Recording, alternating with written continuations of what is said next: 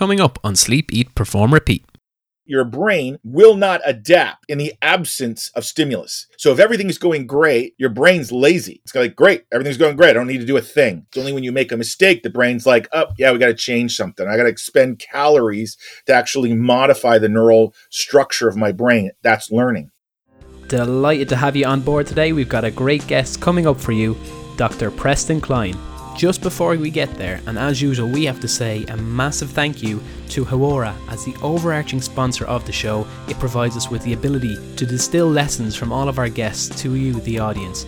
And alongside that, thank you to everyone who listens, who gives feedback, who supports the show. We are truly grateful when we see a message or interaction or hearing that the show has impacted someone. So just to say, we really appreciate it, and please continue to support the show.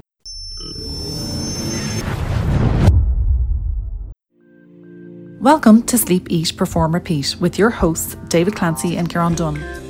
This is a podcast about high performance. What we are striving to achieve is to figure out what makes high-performing individuals tick, why they do what they do, and why they are successful.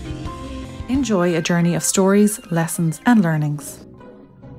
Today we spoke with Dr. Preston Klein, co-founder and director of research and education at Mission Critical Team Institute. Newly appointed a visiting scholar in the Wharton Neuroscience Initiative within the University of Pennsylvania, Preston will continue to dig into the neuroscience of learning and teaming. His previous training as a wilderness emergency medical technician meant that Preston has led responses to numerous critical and catastrophic incidents. It was these experiences that were the catalyst for 30 years of academic research on human interaction with uncertainty, the question of why some people make it while others do not. We unpack his road from academia to operational risk management, expeditions, and back to academia. We learn about how to build a trusting and competent team if zombies are going to attack Earth tomorrow, explore uncertainty, and how to employ systems to benefit from mistakes. You cannot learn without the absence of failure. The brain needs this to adapt. Preston discussed his Teamcast podcast with a lens on research for frontline medical workers,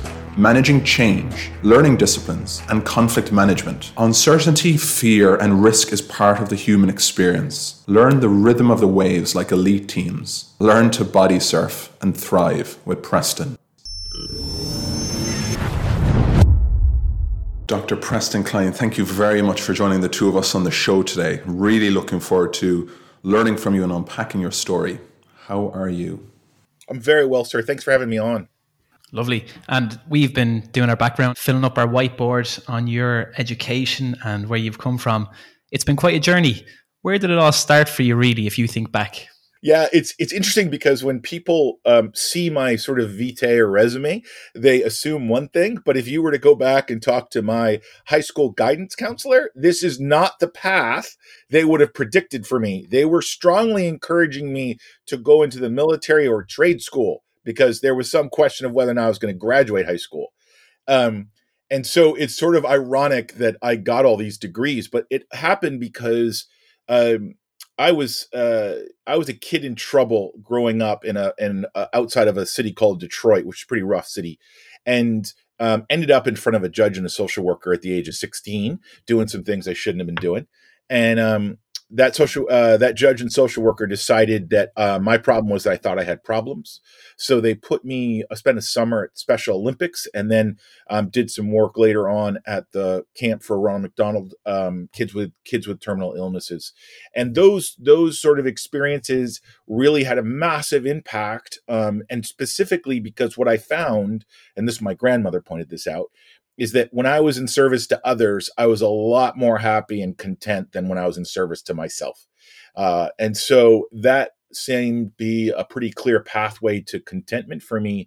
And so in the late 1980s, I heard about this crazy job leading 60-day wilderness expeditions into the East Coast of the United States, the woods, rivers, etc., with kids out of prison, so juvenile delinquents. And so that's what I did for 4 years. And we led trips up and down the East Coast. I've since led expeditions for a variety of people on all 7 continents. And so much of my life was as a wilderness guide. But when you're doing that work, one of the things that becomes really apparent very fast is that the role of just learning to navigate uncertainty. And I became really fascinated with how people learn to navigate uncertainty. And so I had at that point dropped out of college, but I ended up deciding that, my boss, actually, I went to my boss and I said, look, these kids have real problems. And in a very wise way, he looked at me and he goes, yep, it's too bad you don't have a college degree because no one will ever listen to you. And so that fall, I walked into the admissions office for Rutgers University, a state school here in the US. And I basically just talked my way into the school. I just said, look, just give me one semester. I know my grades are bad. Give me one semester. If I don't get all A's, you can get rid of me. And they put me on probation. And that semester I got all A's. And then I got entered into an honors program looking at a concept called rites of passage for adjudicated youth, looking for positive ways to help them transition into adulthood. And that was the start.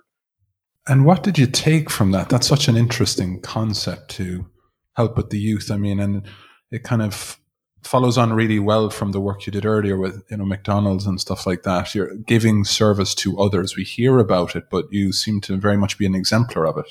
It really came from a conversation with my grandmother. I was lucky enough in all the things that happened in my life to be the grandson of a proper New England grandmother. And if you're not familiar with that, proper New England grandmothers can be somewhat more British than the British, the high tea and the whole bit, right? And so cares very deeply about standing up straight and manners.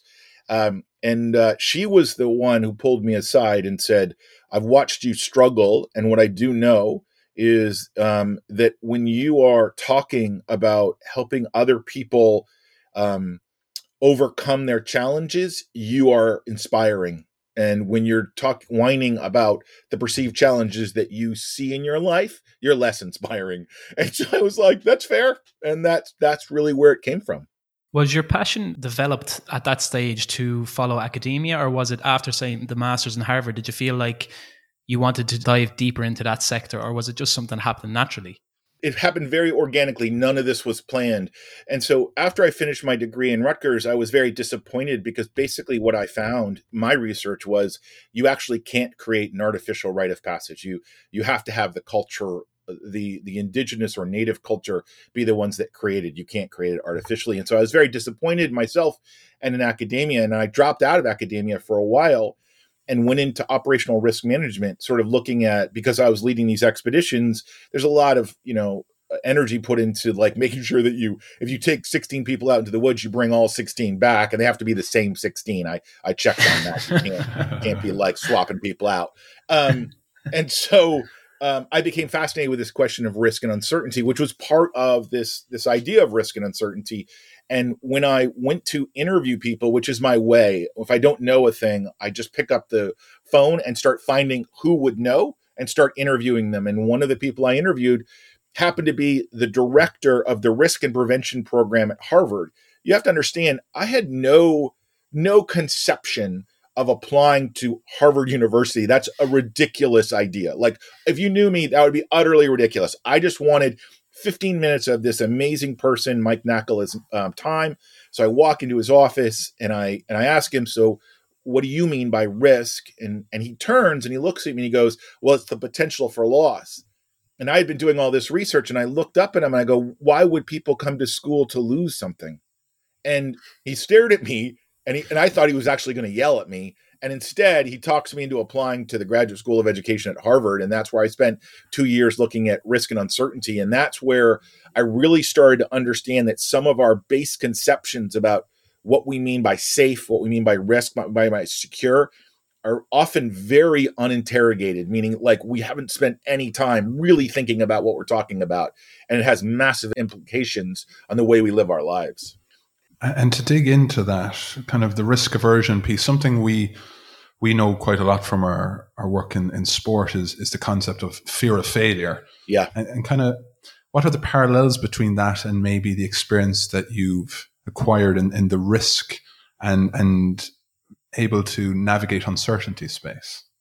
Yeah, it's super interesting. So let me ask you a question. I often ask this to my students, which is, do you guys feel, or in the audience, do you feel an obligation to keep your family safe? Yes. So let me tell you the actual traditional definition, the universal definition of safe. It comes from the Latin salvus. It's one of our oldest words, and it means free and secure from danger, harm, injury, and risk. And I'll say that again: free and secure from danger, harm, injury, and risk. So, having heard that definition, can you give me a moment in your life from the time you were born till now where you've achieved safe? Dramatic pause, dot, dot, dot. Not sure. Yeah, that's right. And so the problem is that it's what we call a metaphysical impossibility. It's a state of being that is unachievable. At any given moment, a meteor might strike, you might get a brain aneurysm, the guy next to you might go postal. You just don't know. Right. And so to having an objective state of safe is not possible. And yet that doesn't change the fact that we have this really passionate desire to keep the people in our life safe. But if we take a moment and realize that the words safe and secure have always been linked together, and here's why: the word secure from the Latin securus means free from anxiety and worry. And so what we often talk about is safe, meaning it's a prayer, and secure, meaning I'm going to create a sense, a feeling, an emotion of safety. Whether that's an illusion, a delusion, or accurate depends on the tools you use. So when you talk about the fear of failing, the problem with that is that it's an unrealistic goal of trying to be safe, when what you should be trying to do is ride the waves, meaning try not to fight the waves, but ride the waves. Every single human's going to make a mistake today. It's the nature of us. The question isn't whether we're going to make a mistake, it's what we're going to do with that mistake. So the first thing that springs to mind for myself is Maslow's hierarchy of needs, and safety being at the core of it nearly. Should we, from our day-to-day moments, be thinking about, we're in our studio here, we're quite safe. I don't think David's going to drop out. There's no grizzly bears from the wilderness expedition here. So it's quite secure. So should I be grateful for that, and would that help me be more risk averse?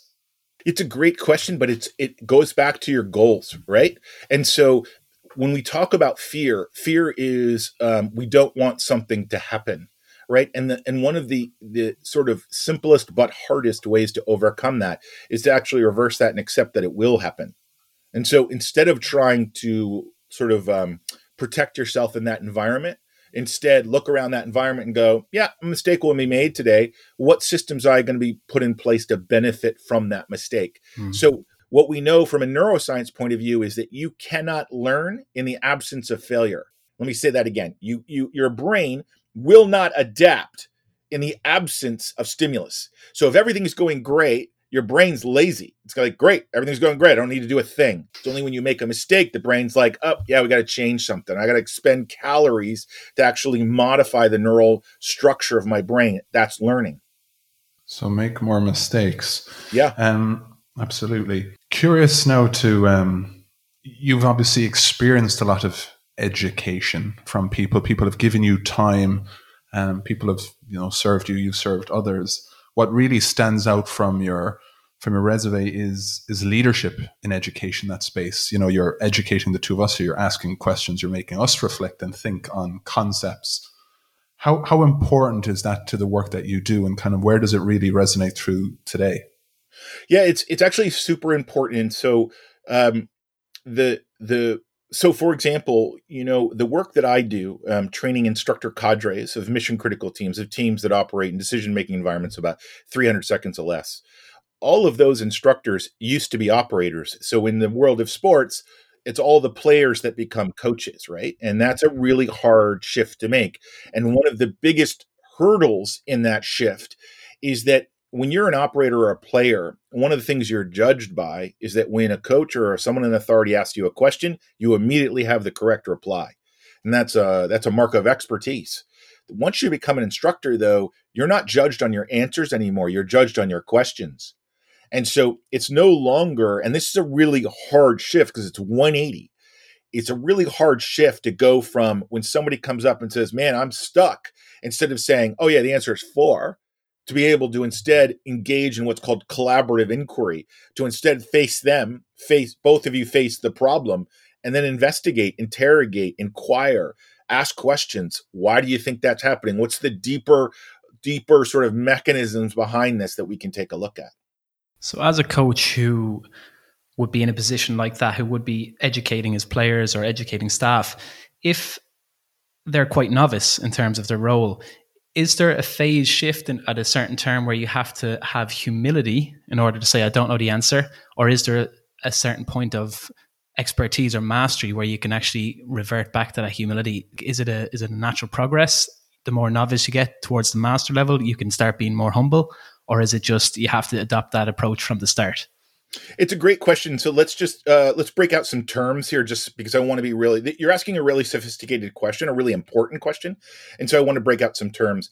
So when we talk about training and education, we're two different things. Training is for certainty. Education is for uncertainty. We train people to have concrete skills, linear skills, how to use a tool, and we educate people on when, where, and why to use that tool. Right. And so if I'm in a training environment and I know, for example, that if I'm going to swing a bat or a racket or throw a ball, and there is a correct mechanism in which to do that, then I can instruct, I can tell. Here's what we want to do. Here, I want to show you what right looks and feels like until you can anchor to it. Once you anchor to it, then we can revert back to it. However, when it comes to the when, where, and why to use that tool, there's no fixed rule. It depends on the context. And so then I have to be engaged in dialogue with you. I got to understand the principles that you are using, what are called the heuristics and the schema that you're using to guide your behavior in those uncertain events. And so what I need to do be there is in dialogue with you. So I need to be asking questions, listening, and allowing them to ask me questions. In the absence of that, you're just going to get stuck on what's known. That's brilliant. Just moving on to that, the uncertainty piece that you mentioned earlier, your phone must be going off the hook and your emails must be full over the last 2 years. You got the pandemic. You must be a man in demand at the moment. It's an interesting world for everybody. Just to give you some insight on us, our traditional partners, research partners, are military special operations, tactical law enforcement, urban and wildland fire, and medicine, and NASA. And most of those teams we can't talk about. And so much of our research was sort of behind closed doors because we were working with teams who were sort of quiet about it, discreet professionals, as you say. When the pandemic hit, a bunch of our friends in medicine sort of hit the red button saying, this is bad and it's going to get worse and we need your help. And so we launched, much like many people, we launched a podcast called the Teamcast and started publishing our research. We scrubbed it, sterilized it, and then published it in the show notes. And so a lot of our research started getting pushed out because we needed to reach the sort of frontline medical workers. And one of the things that I am still very concerned about is that, when everybody was talking about flattening the curve, if you live in this world, you know that the second curve that's going to happen is the suicide rate. And I'm deeply, deeply concerned about the suicide rate of medical professionals starting now for the next year or two. We need to make sure we got our hands on them because they're going to be going through some very bad times. A huge part of the work that we do here as physios is built on evidence-based medicine. It's kind of how we've been taught. And methods and frameworks and models are very much part of that vernacular. And what jumps out from Mission Critical are those sort of concepts. And the big question, which is, again, on your website, everyone can look at, you seem to be really good at dealing with future radical change. Yeah. Curious as to, it doesn't have to be the pandemic. It could be, I don't know, I have another kid coming on the way, or I have a kid and something unexpected is coming with that child that we didn't think was going to happen, or X, Y, and Z. Where do we start with giving ourselves a little bit of relaxation, reducing anxiety, ability to cope and manage that big change that's coming our way? Yeah, so let's just talk a little bit about expectations, right? And so people talk about, I want to be part of a high-performing team. Check, got it.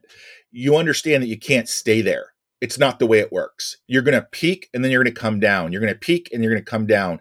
And you have to focus on recovery as much as you focus on execution. And that means you have to be conscious of it and you have to have some tools in play.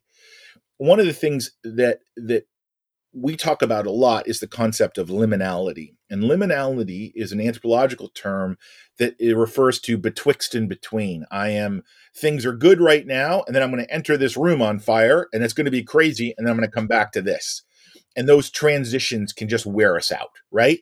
And so it's not just the recovery piece and it's not just the execution piece, but we've got to be really thoughtful on the rituals that we use to transition in and out of those chaotic moments, right? And they're not complicated. Here's the thing. We got to keep them super simple. So one, there's got to be a mindset that you've got to change your mindset from being, I'm an expert, I should know, which is a fallacy and will just cripple you, to I'm an explorer, right? I'm going into discovery mode. I'm going to go into inquiry mode, and I'm going to discover this as it goes, and I will adapt as it goes. And here are the tools that I'm going to use. When I enter into it, I'm going to do all the stuff that you guys probably know very well, much better than I do.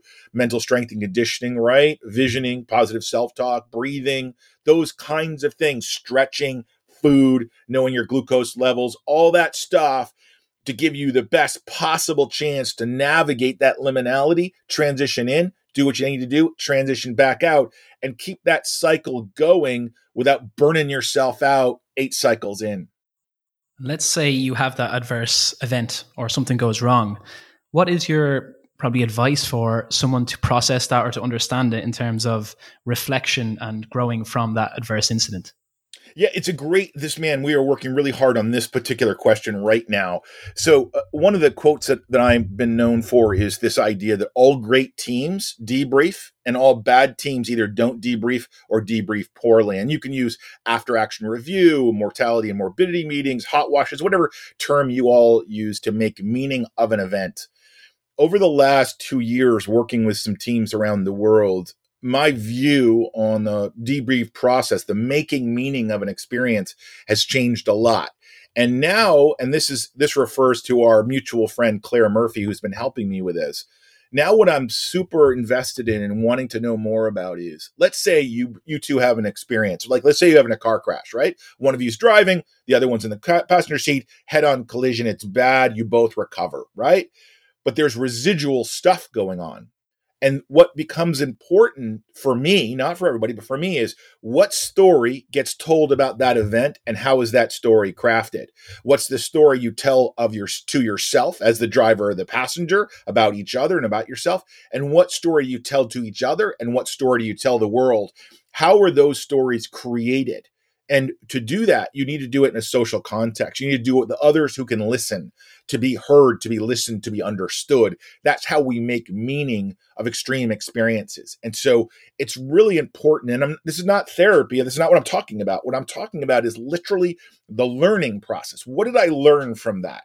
And in order to learn, I have to make meaning of it. And one of the ways that humans need to talk to one another to make meaning of shared events.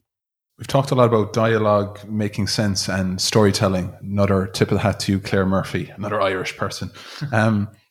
Communication, very much center point through all this, right? If we can communicate and understand empathy and emotional intelligence, it helps. Lovely piece on your LinkedIn profile there on an exploration discovery phase of routine versus critical comms. Yeah. And it's something obviously you're building out with your team. Would love you to unpack that a little bit so that the two of us can maybe dig into it a little bit more. Sure. And so let's say you guys are working on a team, right? And let's say that you are working with a team and they're younger than you, less experienced than you. And while you're on that team, you see a threat. And because you're experienced, you've been there before, but they haven't, so they don't see the threat. Right? And suddenly you switch into sort of critical response, and you start speaking in a really direct way with brief words and projected voice, right? If they don't know why you've switched, you've just become a jerk. If they don't understand that there's a threat because they don't see what you see, then you're just a jerk. And what people have always said to me and how I learned coming up was, oh yeah, well, you just need to get to know those guys and you'll figure out their tone and their volume and their body language and you'll figure out when they switch. Yeah, but that takes 6 months to a year. We don't have 6 months to a year. We're working with teams that are cross-functional tactical swarms. These are teams that are coming together very fast against really complex problems who have critical or catastrophic results if not handled well. And they don't have time for us to go, well, maybe Preston just is having a bad day. Preston has to actually brief them ahead of time and say, look, I'm going to say the word, as my friend Harry Moffat in Australia will say, with me. or go time or whatever it is, it doesn't matter.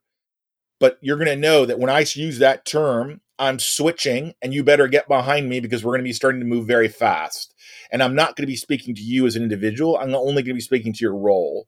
You shouldn't hear anything in my voice that's feedback. You should only hear sort of instruction and transactional exchanges. And building into that, if you were to instruct a team or to advise a business or an organization on how to prepare that communication, would you actually get them to run through it as a walkthrough before it happens? 100%. So the way we do it in our classrooms is we get them at a table and we have them build out what they think are their routine communication principles, right? And then we have them build out what they think are their critical communication principles. And then we ask them the following question: how does your team know when you switch, right? And by the way, how would you prepare your team to switch? And you notice my language and approach here. I'm not telling them, I'm asking them. It's their team. It's their culture. So, for example, I already know that if I were to come visit you guys and spend some time in Ireland, there would be a bunch of stuff going on in an Irish team that I wouldn't see or understand. You'd have to explain it to me. And in explaining to me, some of those I wouldn't get the first try. I'd be like, I don't get it, because it's so deeply cultural that I wouldn't see it. Same if you came here. There's some American things that you'd scratch your head at. If you're reading the news, you're probably scratching your head at a lot of things. But there's stuff in culture that's so embedded we don't see it anymore. So I can't come in and tell you. I have to come in and ask you.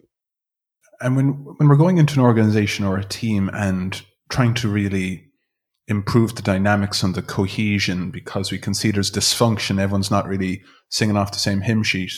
Obviously, communication usually is one of the first places we'd look at. It's vital that you kind of nail that out. What else would you be looking at to improve functioning of a high-performing team or institution? So I'm currently trying to work on a book, not very successfully because of the chaotic world we're looking at, on the role of selection and assessment on teams, the kind of teams I work with.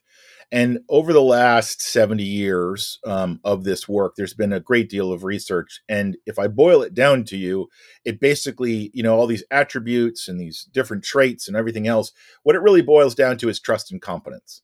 Do I trust you? And do I believe you're competent? That's it. Everything else is kind of feeds into that. But at the end of the day, the two questions I'm asking is, do I trust you? And are you competent? Here's how we know that's right, is that every team, look at every team, British SAS, right? Or, Navy SEALs, right? If you go back to their founding, when they first started, the way it was founded, every single team was founded, is somebody in authority pointed to somebody and they said, hey, David, I need you to start the next SAS. And you're like, right, what would you do?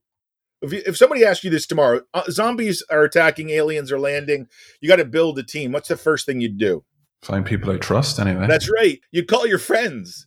That's what every team you're in. Yeah, it's what every team has always done, right? And why are you calling your friends? Who's your friends? People you trust and you believe are competent. And so when it comes to communication, if you're communicating in a way, because people listen far less than they watch, right? If you're not behaving in a way that projects trust and competence, then it doesn't matter. You can say, you can have the best Braveheart speech in the world, but if you're a jerk, you're a jerk, right? And so it's just really, leadership is really about authenticity, and it's about the understanding that you've got to earn trust and competence every day. And if you make any of those mistakes, you got to fix it. And if you don't fix it, it'll fester.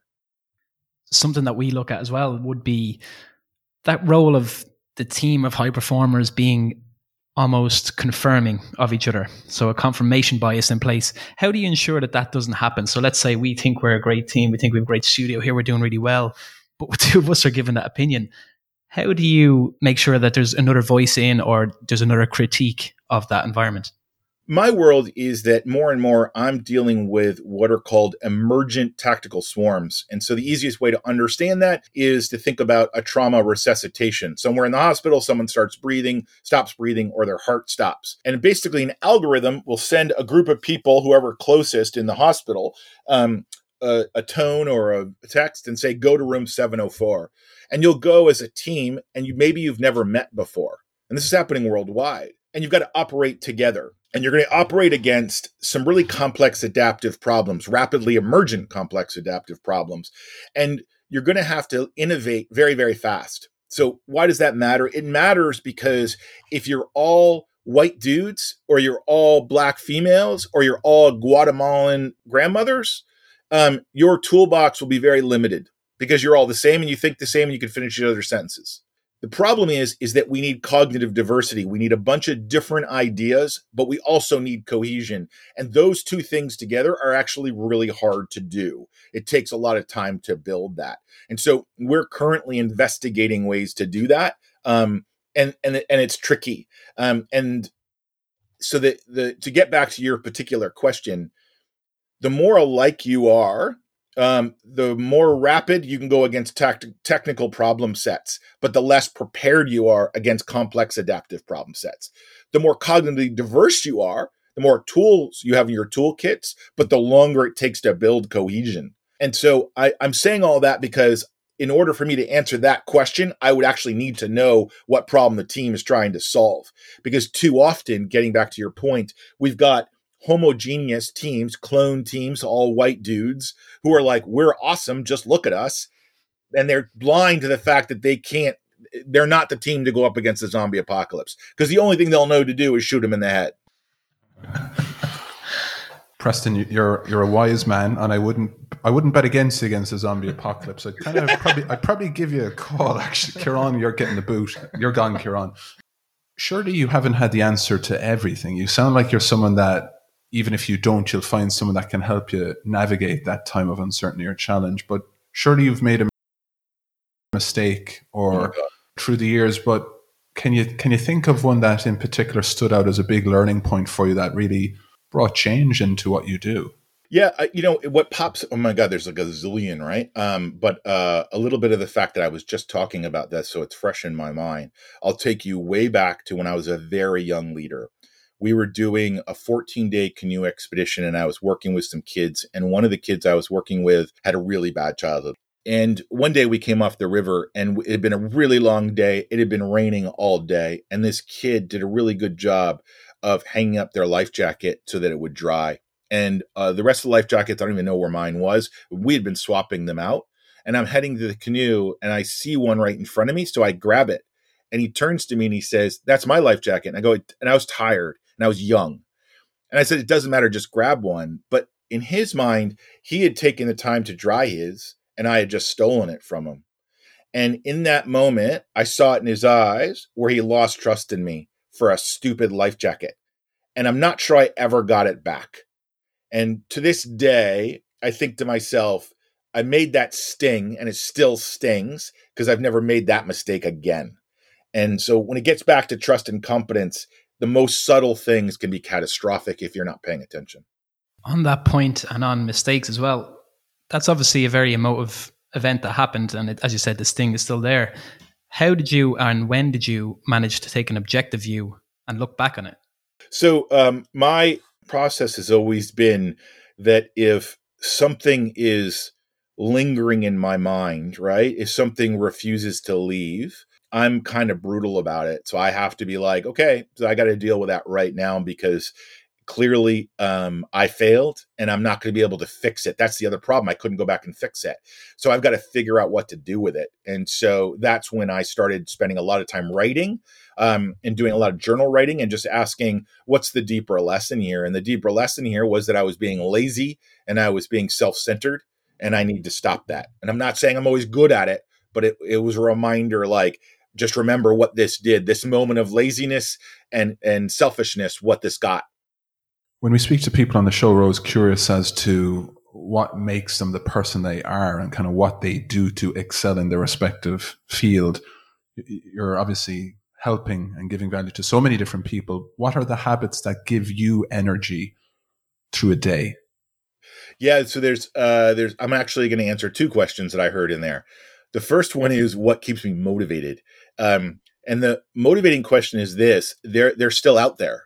So you have to understand, and you're probably familiar with this, but I still remember what it's like to run a 30-day course where it rains for 28 days. right? And it's the kind of misery that's hard to explain. I know what it's like to put on frozen boots over blood blisters, right? Over wet socks. It's a kind of misery that's kind of hard to explain. But here's what I know. Those guys, those instructors, those men and women, they're still out there. The teams, are the wildland firefighter guys, they're still out there fighting fires right now all over the world. Medical teams are still there. Tactical law enforcement is still trying to get kids out of bunkers, right? And special operations is still in the middle of nowhere in the suck. And what's motivating to me is that I'm having this nice cup of coffee, which I did not really earn, and they're still out there. So I need to help, right? And that's how I literally think about it.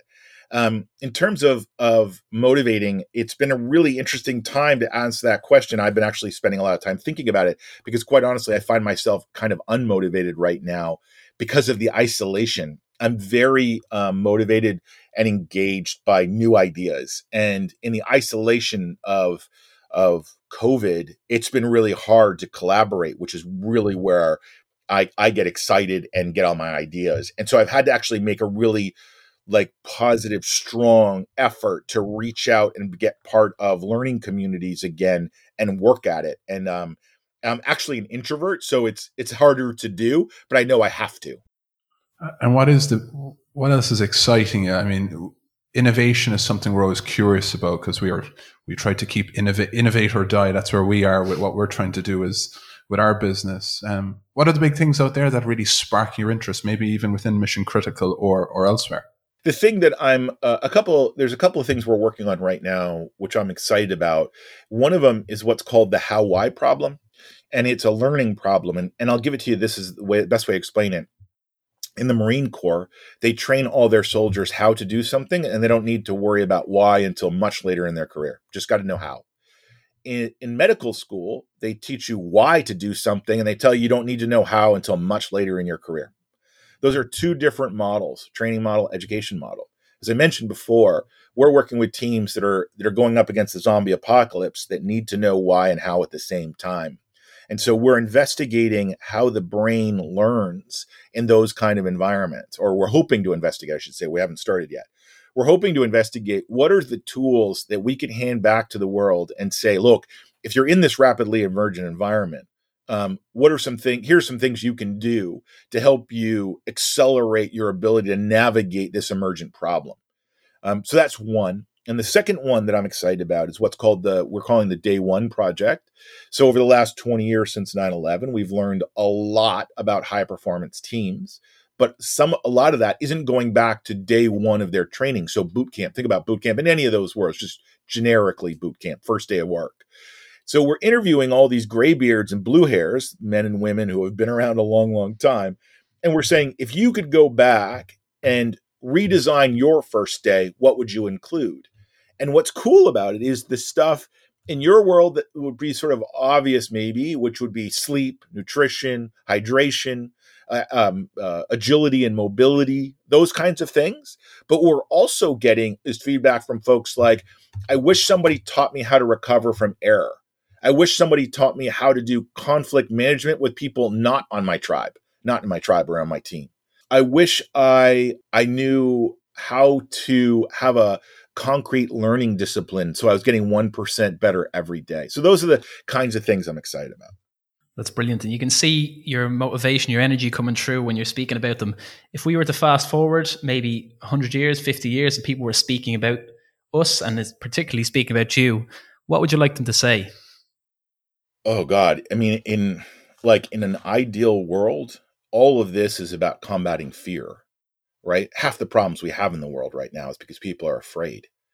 And so any tool that we can help them develop to stop being afraid, to understand that uncertainty is part of the human experience, right? It's risk is part of the human experience. The analogy I always give is, if you're standing on land, you're on land. And if you're in the ocean, you're in the ocean. But if you're in the waves, if you're in the surf zone, you're not on land and you're not in the ocean, you're in the surf. And you either learn the rhythm of the waves or you drown. And a big part of the work that we have in elite teams is learning them how to body surf, how to ride the waves in a way that's not just surviving, but thriving, but excited, but fun, right? And that would be, for me, that would be the dream, right? At the end of this, to have some tools so people would be less afraid to live their full life.